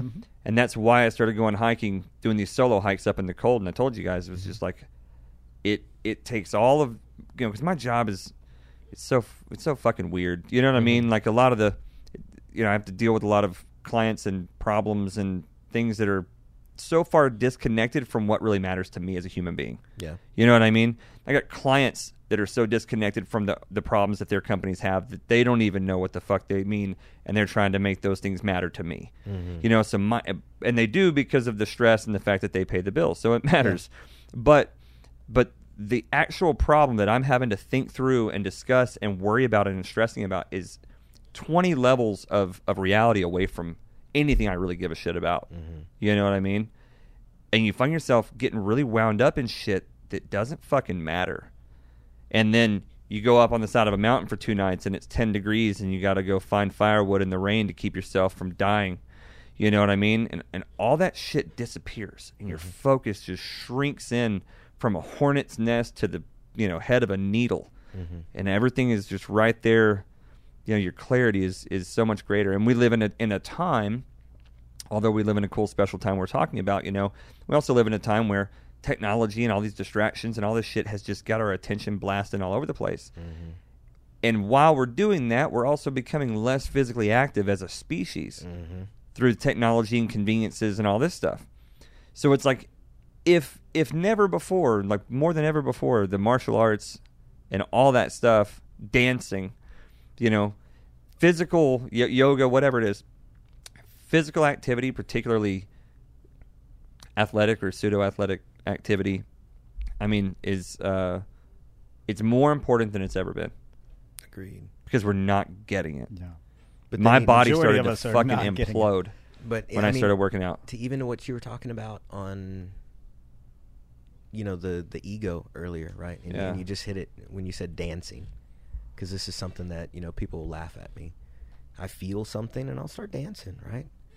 You listen to that music, you have to separate yourself from your ego in the sense of, do I give 2 shits what JC is going to say about me whenever I start moving a certain way, or I'm just going to feel this music and I'm going to dance, right? Talking about male ego? Well, just ego in general, in general with people, or I can only speak from my own perspective. Yeah. Well, dancing right? is a great example. But of a lot of people people just like, embarrassed to get out on the dance floor you see and what I'm cut loose, saying? but they can. Yeah, anybody in general. That's just how. Yeah, it's a matter of separating yourself from that ego. Yeah, allowing yourself to feel those vibes, feel that music. What was my dad said the other day? If we started having yoga over at my house, he was going to call the cops. My dad overheard us all talking about having yoga night for all the guys at the house. And he goes, I will call the fucking cops. Stone cold. He cold. Goes, if y'all start doing yoga, I'm calling the cops. I will call the fucking cops. Bunch of grown-ass men getting together to do yoga. I will call the fucking police on you. But the sweet nature is there was like genuine concern in his voice when he said it, right? Like he wants our goodness. Yeah, right? it's like we were getting together to do heroin or something. Yeah. It's like, no, we're good, Kev. No. We're good. It's all in good fun. But yeah, man. We gotta do more physical activity as a species, and whatever it is. For me, it's whatever it is, and as long as it's not harming others, right, and it's bringing growth to you. I saw, we watched a lot of Last Alaskans and Life Below Zero. Mm-hmm. I imagine we're going to be talking about those a lot on this podcast. Oh yeah. But I was watching the kids go out and chase fucking animals. Mm-hmm. And I remember when I was a kid chasing chickens around and guinea hens and goats and pigs, and we grew up emus and donkeys. We grew up out in the boonies, and so like we were always chasing animals around. And I think like we were also all pretty coordinated and athletic. You know what I mean? It's like my kids, they'd never chased a bunch of chickens around in a damn chicken farm and like tried to catch a chicken or a duck or a goose or. Yeah, you'd be hard pressed to get my kid, like if you were at a place and they had chickens and you're like, I bet you can't catch one. They'd be like, why would I even try? Yeah, yeah. It's not a concept. And for us, it was like riding your bike. You go chase the chickens. I just go catch them. I just wanted to be Rocky. Yeah, that was my biggest thing. So I wanted to chase chickens so I could run up some steps and pump my fist in the air. Yeah, man. That's why you got to do it. You got to have your values in order. Well, we live in a day and an age, where you talk about last Alaskans. If you want to be warm, you better get out there and chop some wood. Yeah. If I want to be warm, I got to walk 10 feet to the thermostat and hit. They said it on Life Below Zero the other day, and I love this saying. It said, "He who chops his own wood heats himself twice," because you heat up when you're chopping the wood, and you heat up whenever you're cooking it. So I've been out there splitting wood. I've got some other homies that do that. Within the grappling community. That's they live in the Northeast, and that's part of their culture, and that's part of what they do. And two birds, one stone kind of deal. And they go out there and they do some cardio and they chop some wood and. But then they use the technology of today and or their heart rate monitor or whatever and go out there and start, putting in work. But, yeah. If you've never chopped wood, you should chop some wood. Yeah. I'm just saying, if you've never chopped wood in your life, I implore you, if you have the opportunity, to chop some wood. Yeah. There is some beautiful thing behind it. Go chop some wood. Then use the wood to make a fire. Yeah, go chunk some hay, do something. With some throwing hay and chopping wood, man. All right, yeah, we're fucking hillbillies, man. Farm boy I forget that like we're sitting here talking about this because this was normal for us growing up, but a lot of people have never actually chopped wood or thrown hay. That's a really to a lot of people that's got to make us seem like really like you super said, inbred. We all grew up within each other, around each other, and these different cultures, man, are just. They're different, right? Yeah. In different areas of the world, and some of them don't throw hay. No. Speaking of hay, you smoke pot still? I do. Yeah. Sometimes. Yeah. What I think is fascinating is that you can do that while training in jiu-jitsu. Yeah, there's a lot of cultures within the grappling community that do it. It brings a sense of enlightenment and an opening to that, I can't imagine trying to choke somebody out or wrestling with someone. Certainly not like at a competition, like with you or JC or something at the house. Like I could do that stoned, but on a mat in front of a crowd for for a scoreboard. It'll like you said, it takes the distractions out. It takes the distractions out for sure, so it puts things in perspective and kind of takes some of those anxieties away, and the sense of what cannabis can be used for with CBD and the health benefits and everything else that it is today. Do you use CBD? Yeah, man, I'm lucky enough to have a company that supports me in that, and Warrior CBD, they're a really good company, and. Yeah, man. I'm glad to hear that. I like to talk about holistic health remedies and stuff like that, health, wellness, nutrition, and I don't have a ton of personal experience with CBD, but I'm about to, with this whole foray back into the gym. But I knew that you, if anybody I know needs to be taking CBD for various things, a guy who's out there wrestling and twisting himself in knots with other people every day. Well, you're going to need the CBD. Man, does it help you? It goes back into the subject of like, the big pharma thing and all this sense of, the inflammation that it can help, and I'm jumbling up my words and my stories here, but it's because you're stoned. It's the sense of, the inflammation through cancers and everything else and what CBD can do for the anti-inflammatory nations of it and, or notions of it, I should say. And so for me, rather be my knees, my neck, whatever, I use topical and an oral-based CBD, and it's game-changing, man. It really is. And I've seen countless people benefit from it, rather it be from an epilepsy side, cancer, but then just general health. It's and crazy well-being. that it does that for epilepsy. Like, these kids can have a seizure, and they just go put a drop on their tongue, and it's just bam, done. Epilepsy, Parkinson's, all kinds of. Yeah. It's crazy to watch those videos. Well, you have these medicines that have existed this entire time, and we are just now to a place where you can take CBD because your joints hurt or your muscles are sore. But before that, we were restricted to aspirin and Tylenol. Yeah, you And fucking kidding me? Those were the baselines. Those were the ones, and that was taboo. Yeah, You know, and it's- things that are eating up your gut health. Yeah, absolutely. Tearing up your gut health. And then on the flip side of that, Yeah, your gut something for that sure. something that I've just began to enlighten myself on is, what does your gut health have in regards to your mental clarity, Everything. right? You are your literally gut. everything. You are what you eat. And I could get all esoteric on y'all right now. So, and talk about how the chakra systems and the pole systems in the body, and how every part of the brain is a north pole, and then it has a corresponding south pole in the gut. but that's my point when it comes to the gut health and the negative aspects of the gut health. What does it cause? Inflammation. Yeah, What is and cannabis? mucus. Yeah, and anti-inflammatory. And what does cannabis do in that regard? It's the biggest proponent in my mind is anti-inflammation. So, duh, right? Yeah. Why aren't we using this? Because again, the financial standard of these companies that can gain off of keeping that to the side and not allowing people to be healthy. Yeah, And then in turn, There's no money to be made if we're all exactly until you can monopolize it in a sense, until you can start taxing it or whatever, and I've seen, we've all seen other states doing, a really good job at that. Until you can find that system, we're not going to have that access to it.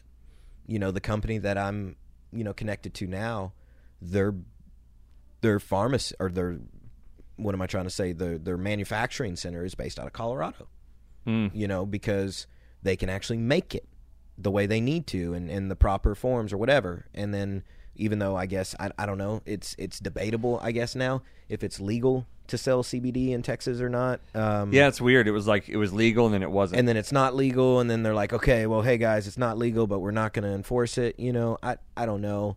I know it doesn't hurt anybody. yeah, Is that's for what sure. it really comes down to. I'm not harming myself. I'm not putting Joe Rogan said like the most dangerous thing about marijuana, or the only way to die from marijuana is if you get hit by a bundle of it falling out of a CIA drug plane. Yeah. He's like, it's the only way you can die from pot. So I mean, if anything, it's helped in the sense of better sleep, right? Which Sure. helps with better mental health and better healing in the physical. So yeah. I'm walking a weird line with sleep, and CBD might be the answer that I'm having because as a person who smoked pot like for 10 years, I've come to a place where I really don't smoke very much anymore, and I have these insane dreams to where I've had to now revert to right before bed, having a small amount, having a tiny little bowl, risking, altering and changing my mindset more than I want to, just because most of the marijuana around here is way too powerful than what it used to be, and I get higher than I want to be. That's But so true. If I don't do it, I will have the craziest dreams, and I will not rest. And I know they say, oh, when you get in that deep REM sleep where you're dreaming, that's where you're really resting. No, I'm busy. I'm running Yeah. around. I've got things to do in these dreams, and I wake up, and I just feel exhausted from the mental fight that I was going on all night in these dreams. Have you, and we had a little bit of this conversation the other day, and it made me think about this. You've got an Apple Watch on there. So I know you got like a heart rate monitor to some standard, right? Yeah. Have you checked your heart rate during these dreams and seen what the actual, like, the P's and Q's of the readout is? I don't know if I've set it up to do my heart rate, but I've done the sleep tracker. Yeah. And I stopped doing it. I don't sleep with it on anymore. The sleep tracker would just tell me in the morning after a bad night of sleep, Hey, you got a bad night You of got a sleep." bad night of sleep. And I'm like, okay, what purpose does this really serve? Yeah. But yeah, if CBD is something, because I know it's non-psychoactive, so unlike THC, you're going to get all of these benefits from it. You're not going to get the high per se. that might be something to look into, just because, boy, have I struggled with, you think, well, I don't smoke pot anymore, so of course I'm not going to get that deep diving sleep, but I also don't wake up at 2 a.m. because I smoked at 10 and I'm starving. Oh, yeah. You know what I'm talking about? You're just standing in front of the fridge with the light on, trying to find something to eat.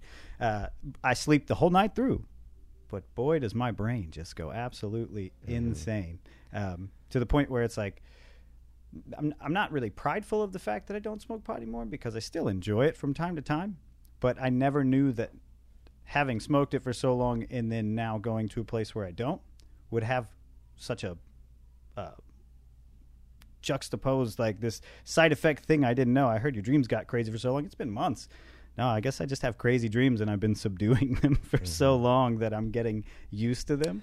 Yeah, dude, I started to feel like when I stopped smoking pot every single day, I started to feel like when I would lay down to go to sleep, it was almost, I would get the anxiety that I used to get before I would smoke DMT. Like, I would literally go to bed and lay my head down and go, shit, man, I'm in for a crazy ride. I'm going on a wild ride, yeah. Going on a wild ride, and I remember the dreams I had last night, and they weren't like nightmares, like scary nightmares from like being a kid or something.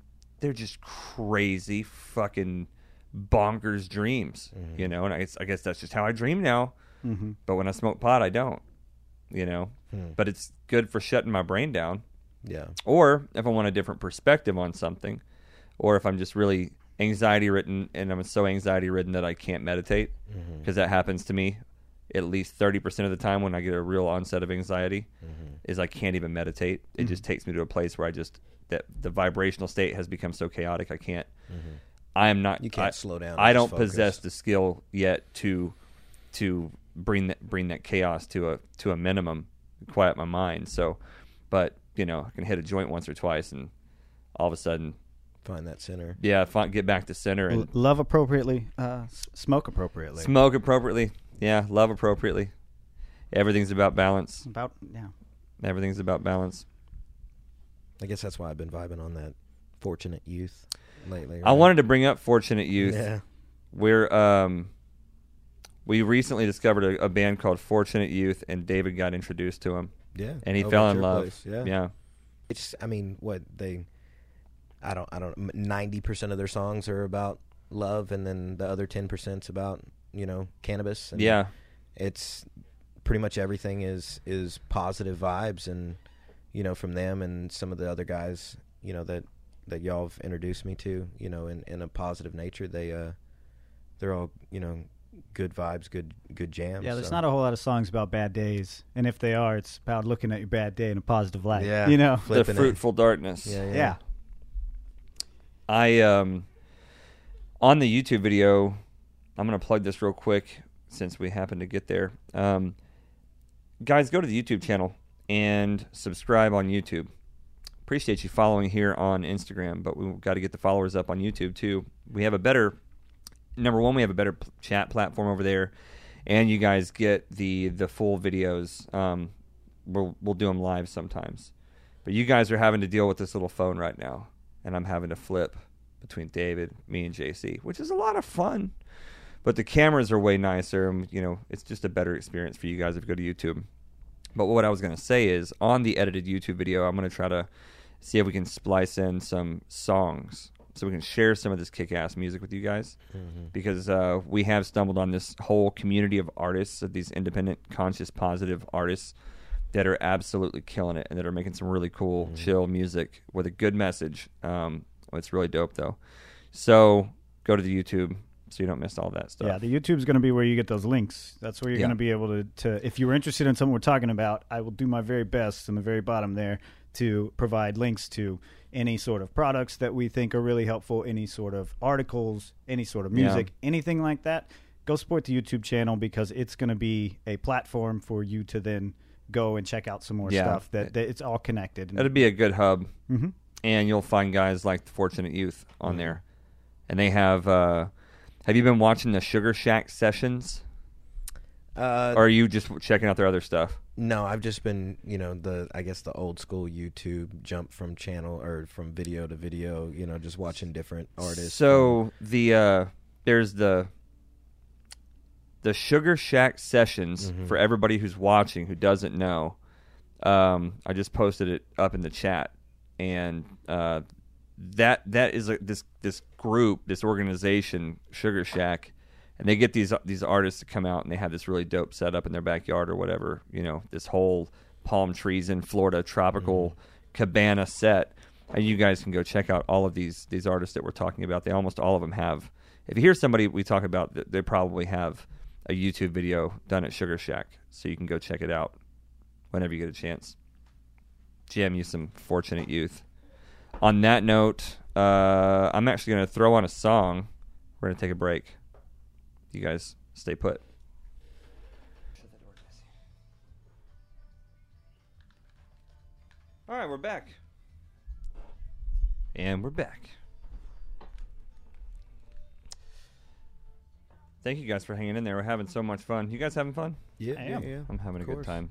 David, I'm glad you came up here. Yeah, thanks for having me, man. We're gonna do this more often.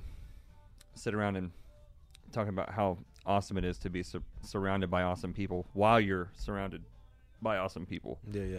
It's pretty cool. Oh wait, I forgot. We decided beer during the podcast is a bad idea because you just sit there and burp the whole fucking time. Gotta lean away. Yeah, just don't Yeah. burp in the microphone. This thing would pick it up so high def. It would be gross. I hope you guys enjoyed that song. They'll probably let us keep that on Instagram. They're really weird about that stuff sometimes. Yeah. Howard was saying if we put that on our YouTube videos, we're probably going to have to do something. Mm-hmm. Fade it. Use Use it in short bursts or talk over it the entire time it's Yeah. playing. They get it kind of iffy. But once again, bands like this that are not, I mean, if we were listening to Taylor Swift music the entire time, she's so very protected and copyrighted and owned, and there's algorithms that'll pick up really popular music. These guys will probably appreciate some exposure. You got thousands of people watching. You're going, check these guys out. Yeah. There's bands that don't need that and don't appreciate that. Right.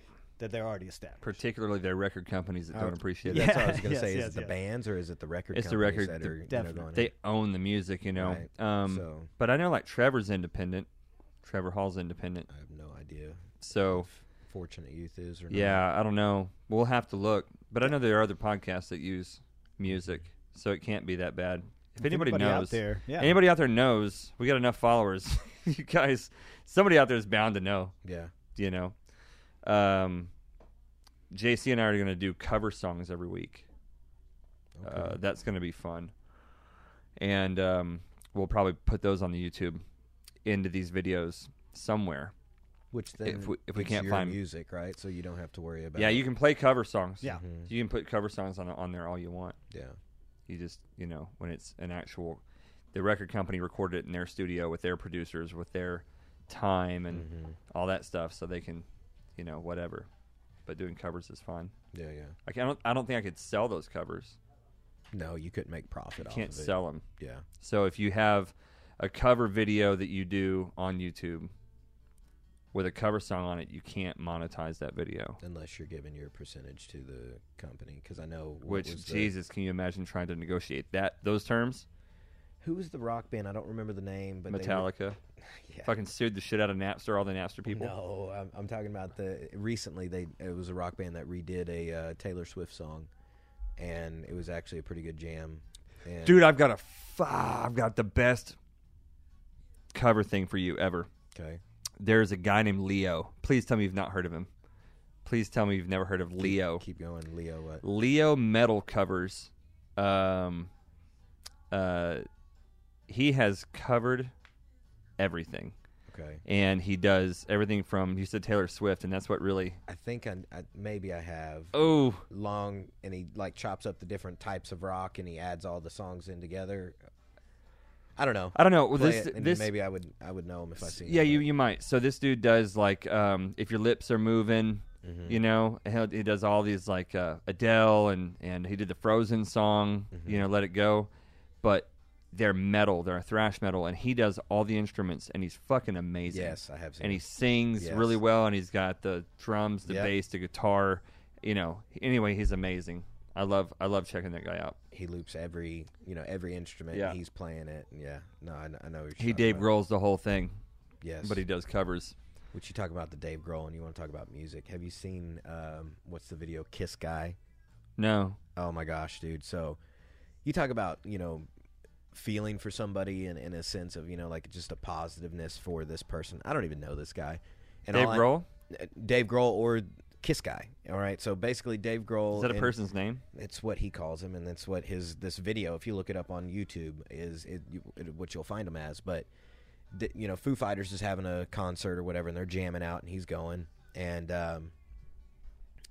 there's this guy in the front row that's got Kiss makeup on.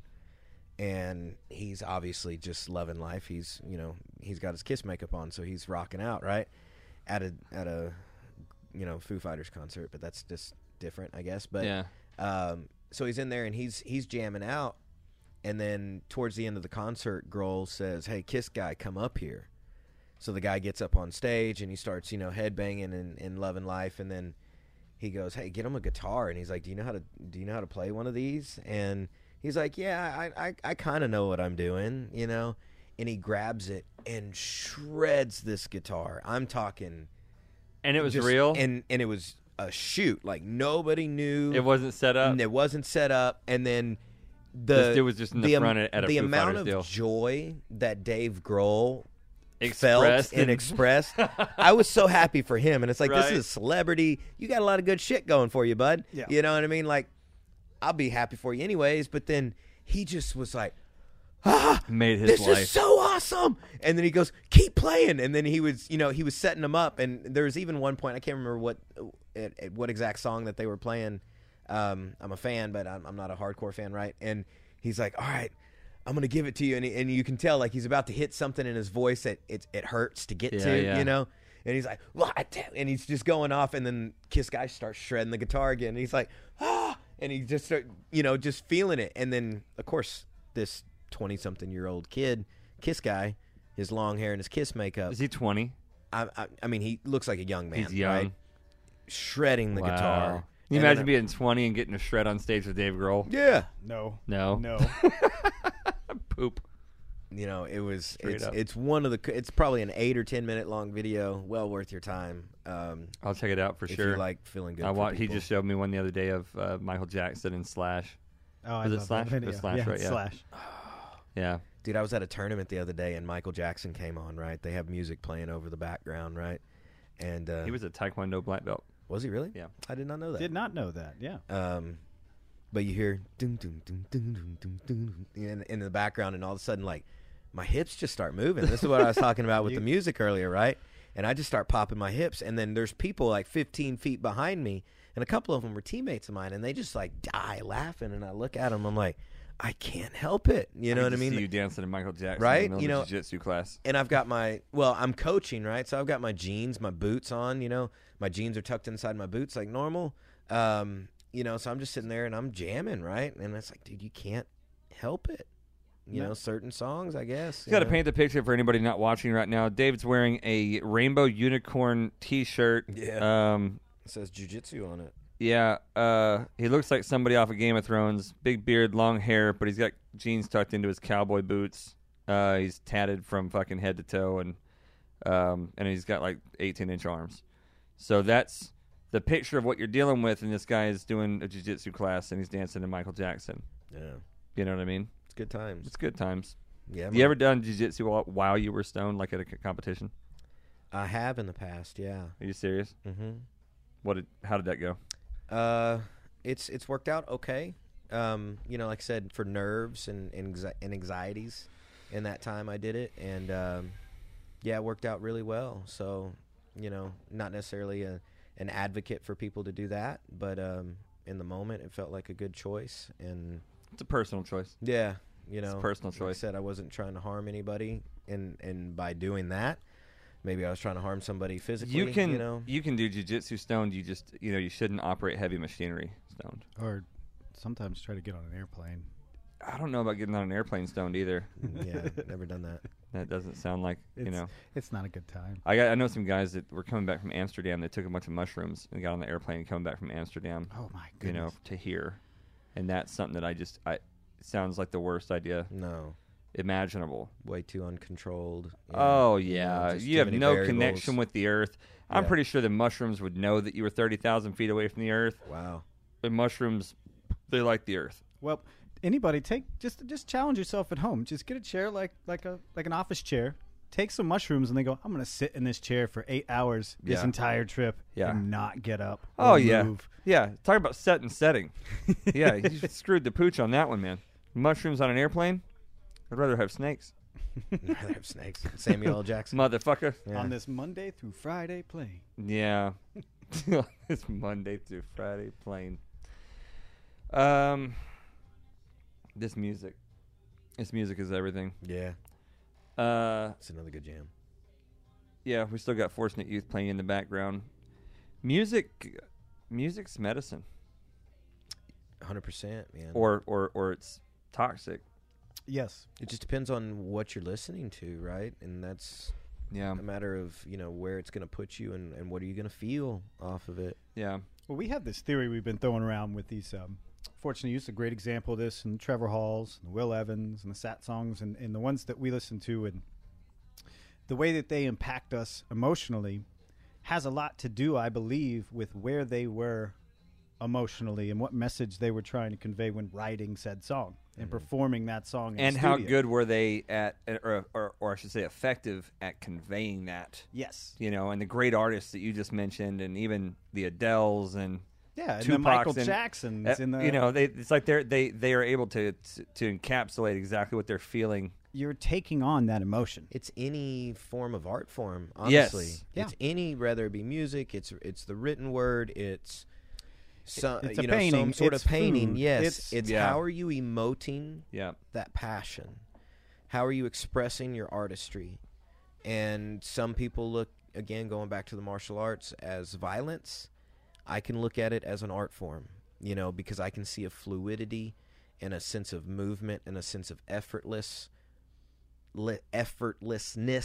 from someone. It seems like a lot of syllables. Maybe that probably isn't a word, but I made it one. No, that's absolutely is a word. It just sounds like it has a lot of syllables in it. It's just hard for my little tongue to say, right? But it's Could one be of the those. edibles. It's one of those things that I think, it's just how do you express it, Well, and talking about going back to the music and it being from love, and that's what we've been listening to and all that. Well, there was a lot of people out there that made their music from a place of anger, No shit. hate, and disdain. And then you're listening to that all day long. You ever just listen to the wrong music, like before you went to a function or went to work? You just come in just feeling just this different way about you. It's where that person and the message that they were trying to convey is the magic of music. It's a powerful thing that people take for granted. The radio station you listen to on the way to work, if you're not listening to specific albums, everybody's got iTunes now, but I mean, it really does set your mood and your tone. I mean, think of it in vibrations. I mean, soothing sounds soothe you. You're listening to like angry white noise. It can have a negative effect on you. That's the power of If you listen to all those bands that were like goth bands when we were kids, like Korn and Slipknot and all those guys, we always used to, we'd have like the old ladies at the church would be like, hey, that music's demonic. And we're like, oh, you don't know what the hell you're talking about. They knew what they were talking about. Oh, they knew exactly what they were talking about. Yeah. Now I go back and I hear that stuff, and you can just smell the demons in the music. You know what I mean? Whether it's the beat or the chanting, it's like Marilyn Manson, dude. I saw him on a magazine cover, like at the Guitar Center or something, fairly recently. And I swear to God, the magazine cover caught my eye out of the corner of my eye, and it was like someone had shit themselves over there, and it hit my nose, and I just was like, oh my God, and I just saw it, and it was like the demons were coming off of the page at me. It was like but you listen to his music, and he was able to channel those demonic sounds and his chanting and his singing and all that stuff. Well, it's the matter of, like what we were talking about earlier, what you put in is what you put out. Yeah. And it's, I tell people, like you go back to what you're saying, like a vibration or an energy, right? It's a fueling source. Yeah, what are you fueling up with? What are you fueling yourself with? And this your is where food, your music. I had to come to this in a competition sense for myself. It's like, okay, back in the day, if I would be lifting or whatever, I'd listen to that aggressive rock music or whatever, and I would use this negative fuel, this harsher fuel, to go do something. But then to where I can listen to, reggae music now and vibe. I can fight to a Bob Marley, which seems contradictory, and I get it, you know what I mean? But I can flow in that moment in a combat sense and perform better to the outcome that I'm looking for. Well, you're not being driven by anger and by rage and chaos. You're being driven by a fluid nature, right? Yeah. And an intentional fluidity. And, that fire that we have, that fuel that we use, okay, fire can do, a couple things. It can cook your food. It can burn your house down. So how are you going to harness it? How are you going to use it? Is that Teddy Atlas? I have no idea. Sounds like Teddy Atlas. No, Teddy Atlas was, "You're a fireman. You're a fireman. You fight the fire," or whatever he says, right? And it's you got super me intense, You sent me that Teddy Atlas video.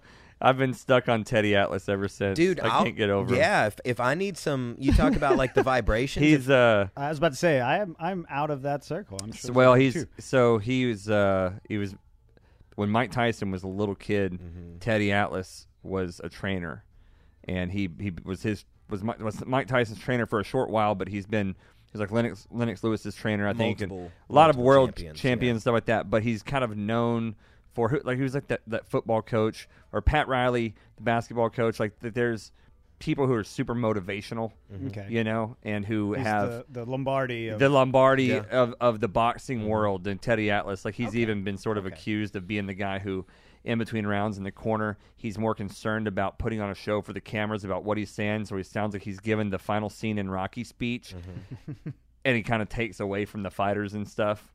He's that guy. Fair enough. But he does say some proof's shit. in the pudding, man. Like, if you're putting out enough champs, I mean, I'm sorry. I don't know. I read his biography. I don't know if I'm a believer. His biography is not as impressive as I think most people think it is. Mm-hmm. He's had a lot of scandals, not bad scandals or whatever, but like a lot of pretty credible people have had some pretty credible critiques of him, and he hasn't actually delivered the champions that he sometimes associates himself with. Okay. I think he had like one world champion ever or something like that, and a lot of the other ones were contenders in some way, but he also, like, you look into it and he had conflict. Like, I forget, it was maybe Lennox Lewis or something was like the only world champion he had. I could be getting this wrong, but there's something like this. You'll see it if you look it up. But it's like one of the world champions he had, or the only one or whatever, they actually got into a dispute, like a legal dispute and stuff, and they like canceled their contract together or whatever, and he ended up paying him to leave. So it's like he's not quite as much of a legend he's not the Tom Landry I kind of thought he was when I first started digging into him. He also held a gun to Mike Tyson's head at 15 years old, which I don't condone anyone holding a gun to a 15-year-old child's head. He slapped his niece on the butt or something like that. I heard more than that. I don't know enough about the situation. I don't know. It was more than, from what I remember hearing, it was more than just a touch. Oh, yeah. Maybe so. I don't know, man. Which a 15-year-old child, I mean, I know that he was 200 pounds at 15. Yeah, I was going to say, have you seen him at 15, dude? Well, at 12, I know he was like 190 or something. Yeah, that's scary. I'm just saying. I get you. You know what I mean? But that doesn't change the fact that anything Teddy Atlas says or any speech he gives or anything else, I kind of want to hear it. Can fire I'm you just, up. Yeah. I had to say all that because he felt the need to express his thoughts about Mike Tyson and his character and his accomplishments and who he was, and I respected the way he did it, and it caused me to, kind of think about the way that he presented that stuff, and I found it very insightful. But sort of out of respect for Teddy Atlas, and you know what I mean, just to make sure he is handled with the same hands that he handles other people, I just felt like saying that because he is not quite the legend that I think he purports to be. Just like he says that Mike Tyson. This whole thing spun off of me watching that fucking Joe Rogan Mike Tyson podcast, and I thought it was such an uplifting or authentic. I think everybody put Authentic. Tyson especially in this, monster role, like a lot of people do with, sports athletes or celebrities or, fighters especially. I feel, that they're superhuman, Yeah. And Tyson showed something that I feel like what you were talking about earlier when it comes to in the sense of a martial arts sense. There's a real sensitivity there, within these people, especially like Tyson, or an intimacy that he's willing to, show within himself, of He did that DMT. hey man, I've screwed up, and I've made countless mistakes. Made a lot of mistakes. Yeah. Did the toad. Did the DMT. He got some perspective, and what was really cool is Tom Segura, big fanboy, is at the beginning of that. Yeah. And he's like, at one point he goes, "What in the fuck were you thinking?" Yeah. And I just love that Mike Tyson would go, "What'd you just say to me?" He was Yeah. just like, "I was in the height of my crazy." Like, Yeah. he's just owning like This a is lot of When it. he was standing in his underwear peak- holding the tiger. holding the tiger. Holding the tigers. I got 2 tigers in my Aston Martin. He's like, I don't This even know is what I peak was crazy. thinking. I have no idea.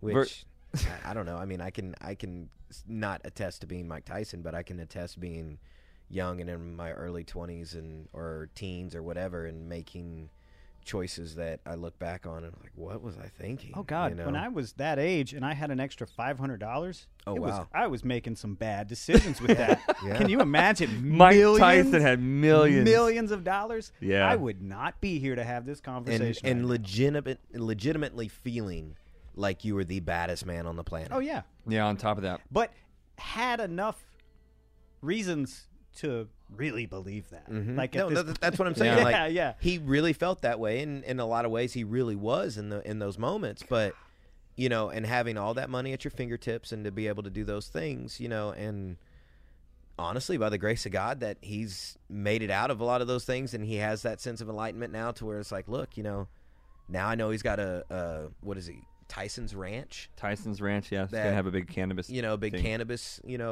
getaway or whatever. Good for him, man. He's going to help, relax a lot of people at least, right? Give them a good getaway. It's supposed to be a several 100-acre ranch or something like Yeah. that. Mhm. So, It's going to be a cool deal. and if you think about it, for what he was in his heyday, right? Late 80s, early 90s to where he's at now, that's a full circle, Yeah. So again, going back what we were talking about earlier, don't give up on these people. Don't grow tired and say, and man, I know a lot of people have, they wrote the dude off, Yeah. and you just can't write these people off, because you never know what turnaround they may find. That's exactly it. All right. Love appropriately. What time is Yes. it? Something after 5. A little after 5. After 5? Yeah. So we did our couple hours or close to it.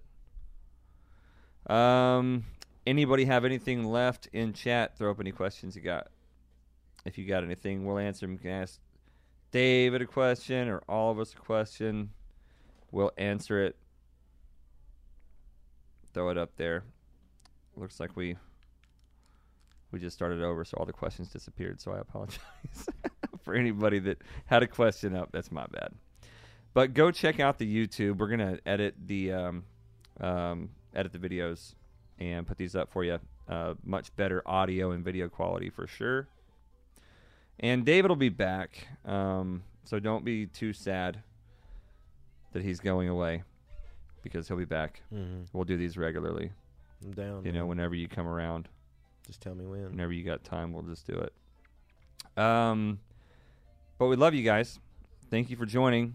And so from everybody over here, may the light be upon you. May peace be within you. And may you be a sun on the paths of all men. We'll see you guys.